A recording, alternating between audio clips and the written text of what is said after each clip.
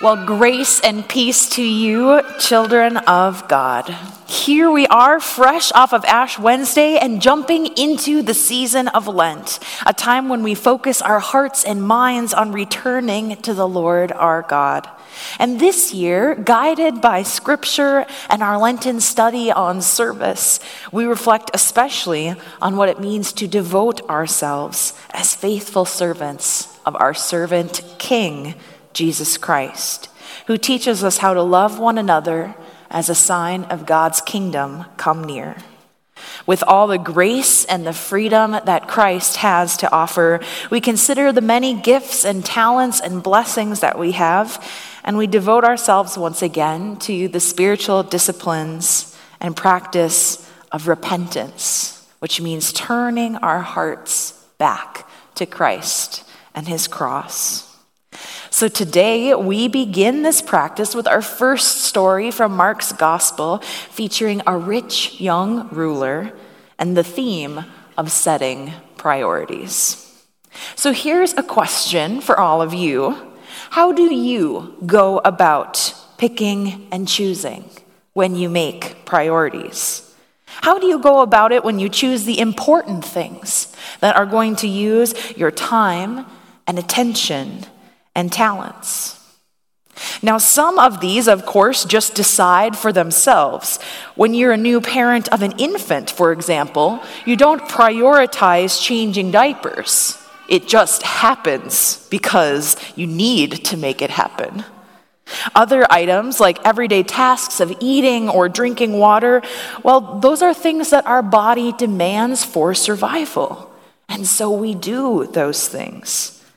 But there are some tasks, some optional joys and labors that we decide for our lives that we need to schedule and plan out in order to make happen.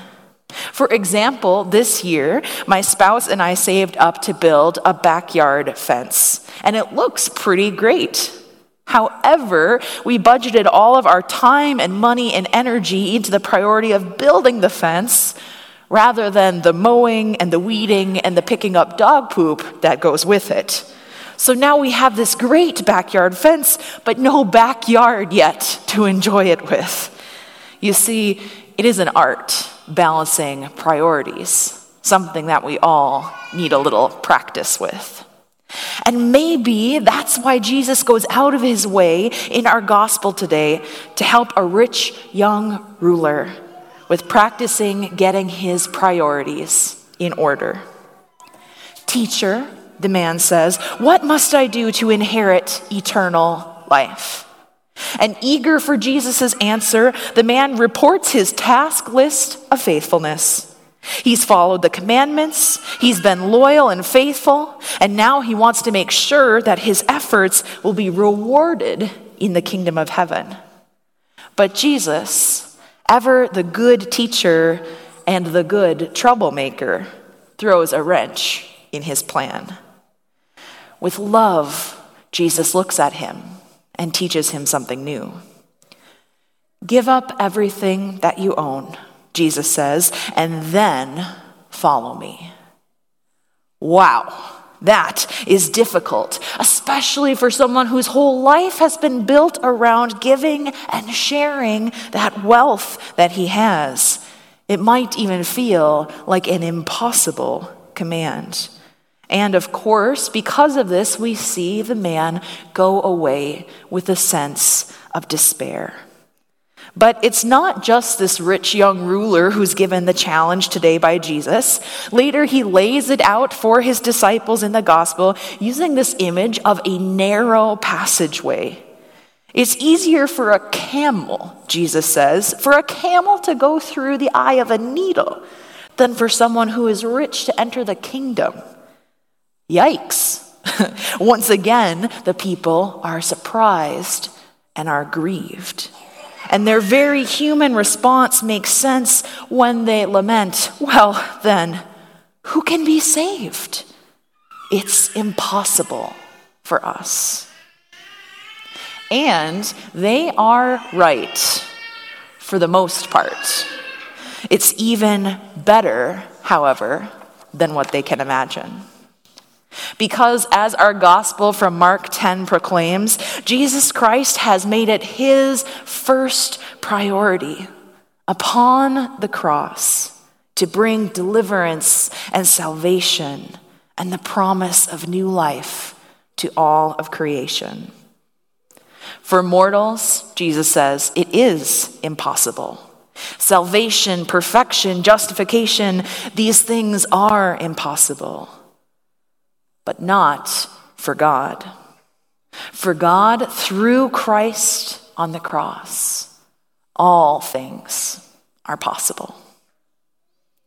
During this season of Lent, and indeed all of the days of our lives throughout the year, Jesus calls us into a life of service, where we prioritize loving and serving God for this grace. But not because, as this rich young ruler supposed, it's not because it's our ticket into heaven, but instead because these actions are what turn our hearts back once more to following Jesus and towards the cross. And the cross reminds us that Christ's saving power is above all other things. It's through which all shall be made well in time, and to which nothing on heaven or earth can compare. Now, as Christians, we appreciate that strange mystery of the cross. Because at first, it seems like any accomplishment that could happen through crucifixion is more than a little impossible. Suffering and shame, death and loss, these are not the things that we think of when we think of accomplishing things. And yet, through the fullness of Christ's resurrection, the most impossible things are made possible. Through suffering and shame, God is honored and glorified. Through cruelty and death, God brings about healing and newness of life. And in what looks like the world's greatest loss, God triumphs once and for all for the whole of creation. So these actions that we choose to prioritize, these actions of service, they help to bring us back there to the cross. They turn us towards God and our neighbor once more, reminding us, humbling us, and directing us to follow Jesus once again. Turning ourselves outward and hearing and tending to the needs of our neighbors is an action that reshuffles our task list and our priorities. And it turns us back towards that miraculous, impossible power of Christ as our Savior on the cross. So instead of putting ourselves and our comfort and our safety first, we can choose to follow Jesus, to walk into difficult places, standing alongside our neighbors in need. Instead of being careful and minding our own business, we can choose to follow Jesus, walking alongside others through the most difficult times in their lives, right when they need the body of Christ the most. And instead of piling up our time and talent and treasure, we can choose that difficult invitation to follow Jesus and turn our blessings outward, living into this kind of abundance that is of the kingdom of God, something so great and so graceful that it rises above even the fear and the reality of scarcity. Because God, who lives and dwells in this beloved triune community, has made us not for life by ourselves, but for life together as the people of God. And there in the body of Christ, we find this great fullness of life around the cross.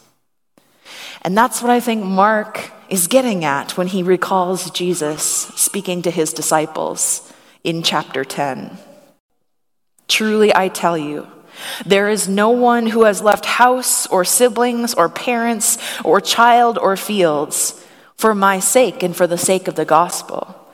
There is no one who will not receive 100-fold in this age and in the age eternal to come.